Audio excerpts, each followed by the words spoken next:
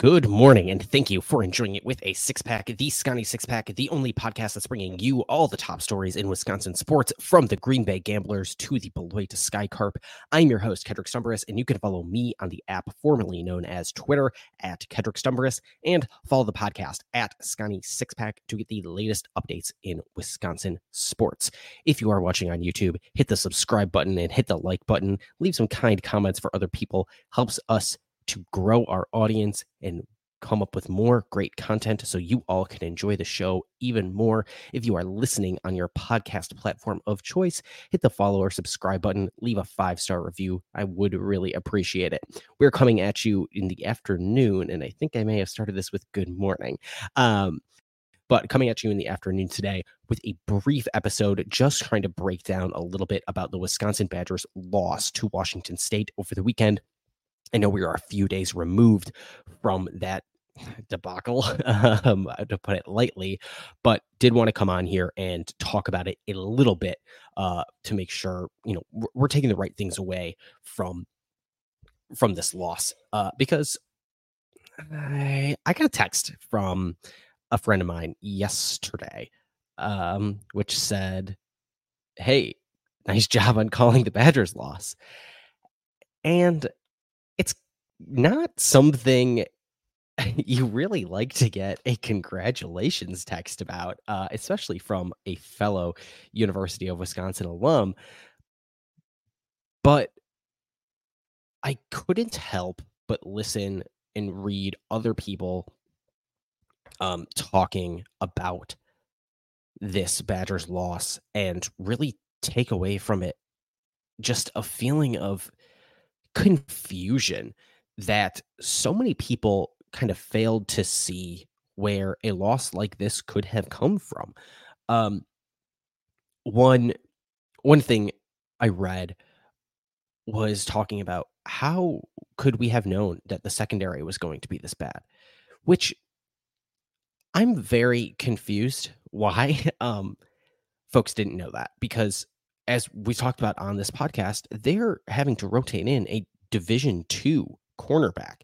Not that Nyzir Forkreen isn't good, but he's a Division II cornerback. They missed their depth piece. They missed at a significant number of cornerbacks in the transfer portal this offseason after spring practice. The coaching staff was telling the fans they need to do more at that corner position.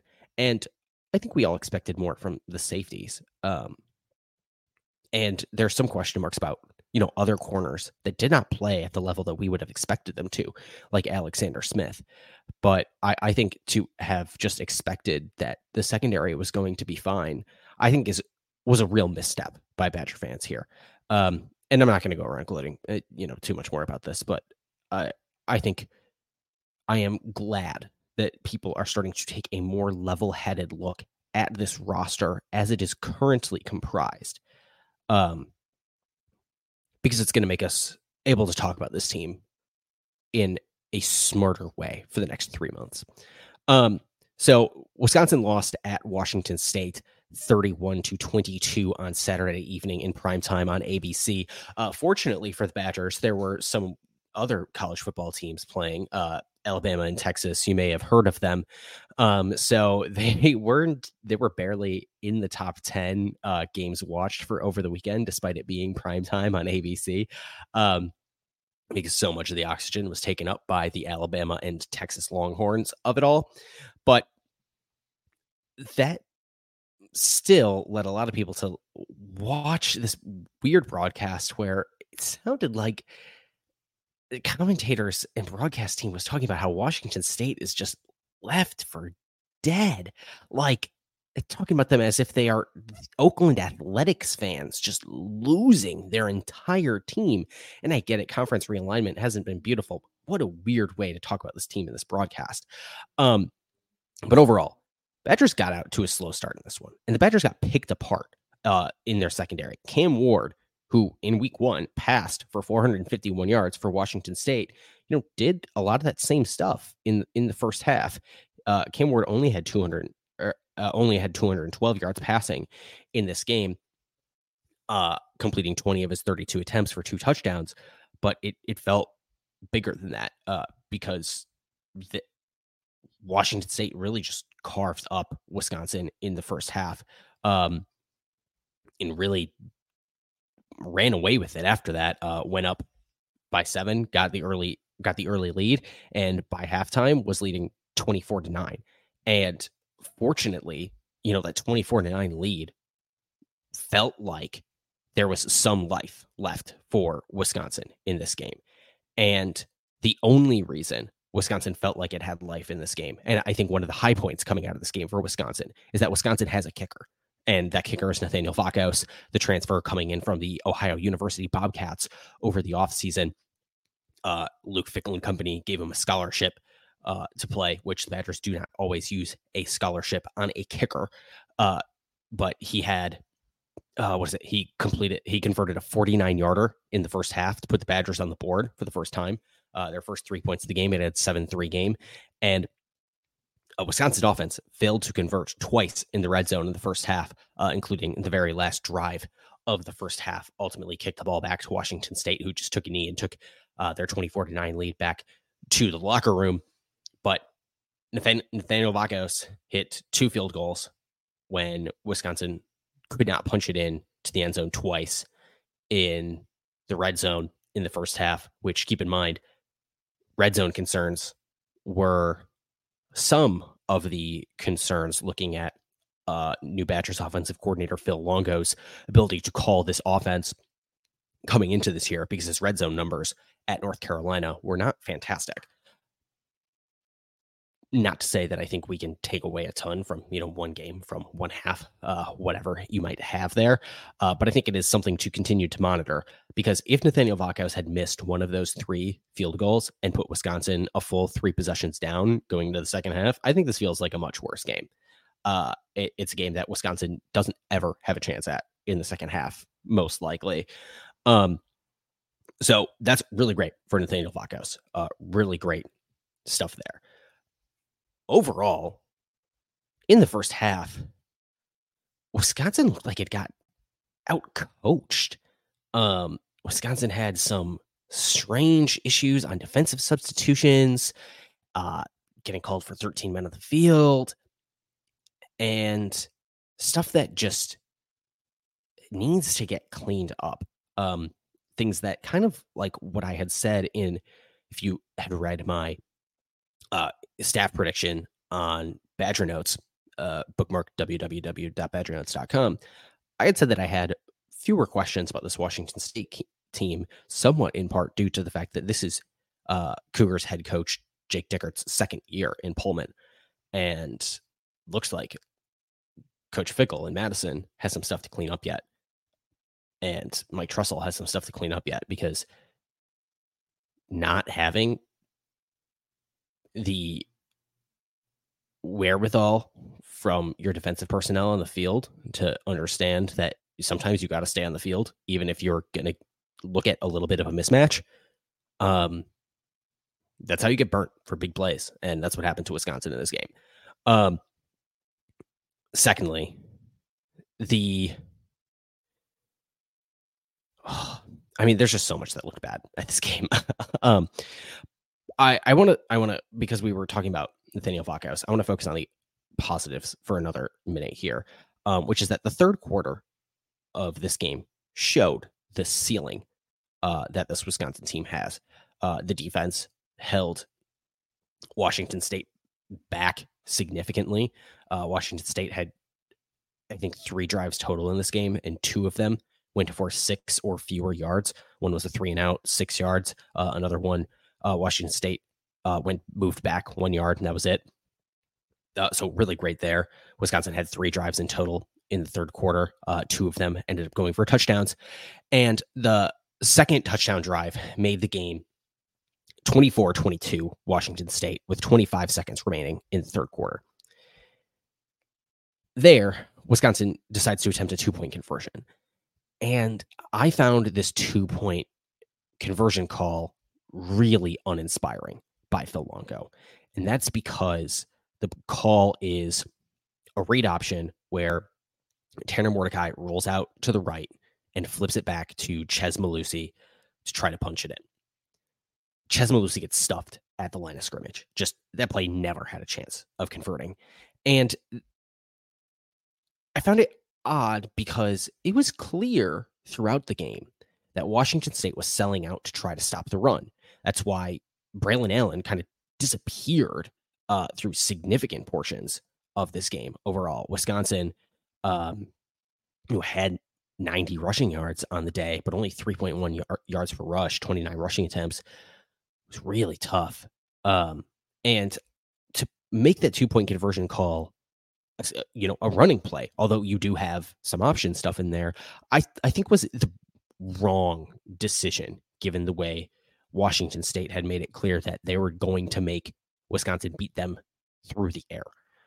I would have much rather seen an RPO, run pass option play, or even just play action where you try to get the front seven of Washington State to bite really hard, and then you go ahead and hit Tucker Ashcraft, on a quick post route, who, again, Tucker Ashcraft, someone who had a fantastic day, the freshman tight end for Wisconsin, had a fantastic day against Buffalo in week 1 and really did not look like he was around this game against Washington State. Unfortunate, but kind of expected in the step up of competition for a true freshman.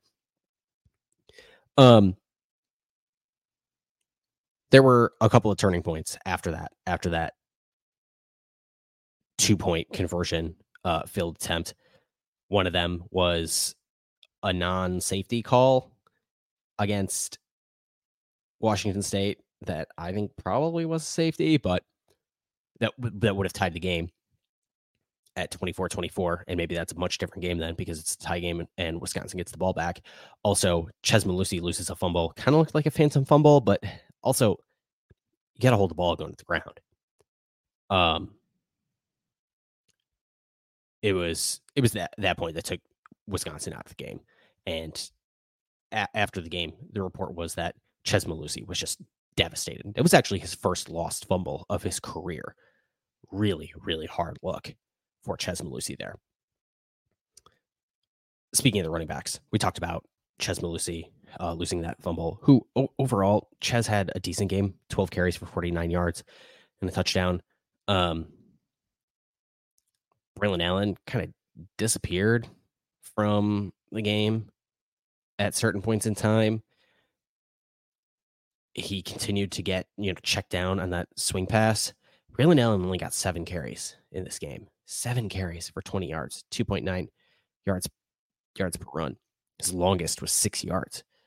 Chez Mellusi's longest run is 17 yards, a lot better.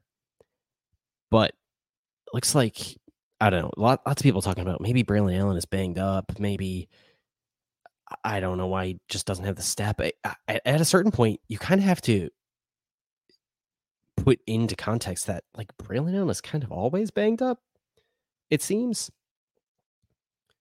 And that might not be great for this Wisconsin offense that really needs him to go. And I think that we have no real reason to believe he's banged up other than that's kind of just our impression of what happens to Braylon Allen, is that he gets banged up, and I don't think that's much better either. But he disappears, and Chez Mellusi and Braylon Allen really, really struggled in pass protection in this game. Their PFF grades, Pro Football Focus grades, for pass blocking for Chez Mellusi and Braylon Allen were 20.6 and 24.3, respectively. To put those numbers into context, basically anything below 70 is below average. Like, you want 50 to 70, somewhere in there, to be like backup players, not really starting players. And 24, 20, that's really, really, really rough. And Braylon Allen has never looked like a great pass blocker. But clearly they don't have a running back on the team who is good in pass protection. It's reminiscent of Jonathan Taylor when he was still with the Badgers and he would get taken out on third down situations because it was obvious that he can't pass protect. And so on passing down, it's not worth having him in there. Really rough for Wisconsin. Speaking of poor pass protection, Jack Nelson, Wisconsin's left tackle, who, like, 5-star left tackle, who is arguably, or at least coming into this game, was Wisconsin's best NFL prospect on their offensive line. Gosh, he just got lit up like a turnstile in this game. He looked really, really, really poor. He got Tanner Mordecai was strip sacked twice in this game. And I believe it was both strip sacks came from edge rushers off the left tackle side. At least the second one was, which ultimately was a scoop and score that went Washington State's way for a touchdown. And Jack Nelson still played every offensive snap. Like at a certain point, you gotta try something different in a game that's going this rough. And Jack Nelson needs to be able to compete with the likes of Washington State edge rushers if he's going to be an NFL draft prospect. Certainly going to be rough watching him against like Iowa. Ugh, that could be tough. Even just trying to shift more protection his way, bring more help over to Jack Nelson, because that was ultimately what, like, that decision there, that could have cost you the game. You know, it's a 9-point game. You lose 7 of those points through a strip sack directly. And not a lot was done to give Jack Nelson more protection on that left side for Tanner Mordecai. That's really hard to do, to deal with if you're already falling behind in this game. On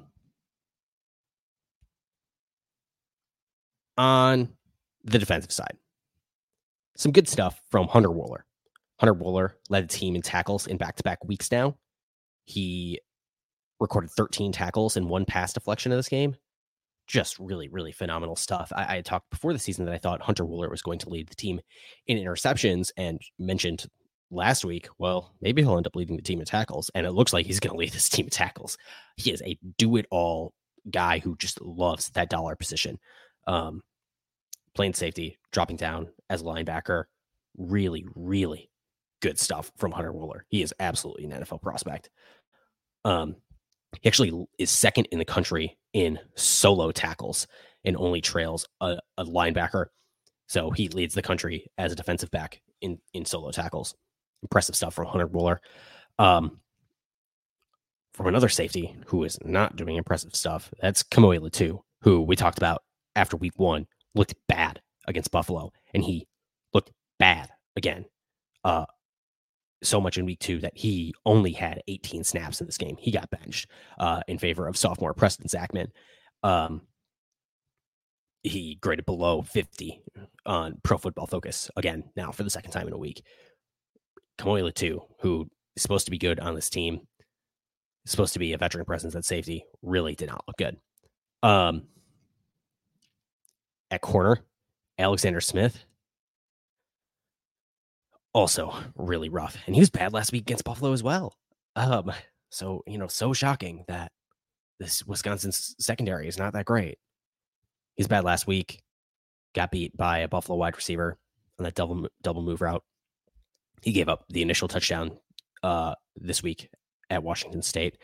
I believe he got looked off by Cam Ward. The quarterback looked off Alexander Smith covering at corner.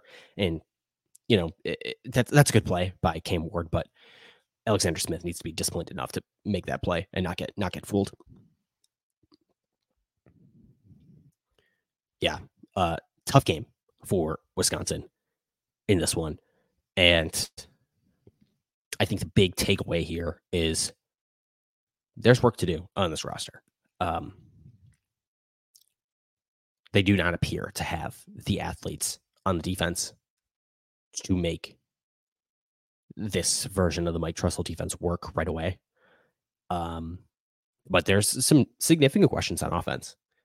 The offense turned the ball over 3 times, two strip sack fumbles. Credited to Tanner Mordecai. Chez Mellusi loses a fumble.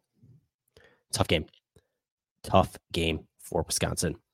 Coming up this week, I believe my podcast feed got cut out yesterday when I tried to say this. Coming up this week, we are going to, of course, preview the Wisconsin Badgers game this Saturday with Georgia Southern. We are trying to get somebody on the podcast who is a Georgia Southern, expert fan aficionado, to break down that Georgia Southern Eagles. I don't know what they are. Georgia Southern matchup with us. They are the Eagles. Wow. And also breaking down the Green Bay Packers trip to Atlanta to play the Falcons on Sunday. We're trying to bring on Falcons aficionado as well to break that down with us. And if you would like to break down at that game with me, don't think that makes any sense, but I will be at that game. Hit me up on Twitter, Instagram, DMs, bat signal, whatever it may be. Would love to meet any of you good folks at that game. And if you need to buy tickets, you should, of course, buy those on TickPick. Use my link in the podcast description. Get $10 off your first order and never pay service or delivery fees ever again. Download TickPick, TickPick in the Apple App Store or Google Play Store today. But that is going to be it for today's episode of the Scotty Six Pack Podcast. Follow us on Apple, Spotify, anywhere you get your podcast, including YouTube. Hit the subscribe button, hit the like button, leave us a 5-star review. It really helps us continue to grow the show. Until tomorrow, on Wisconsin.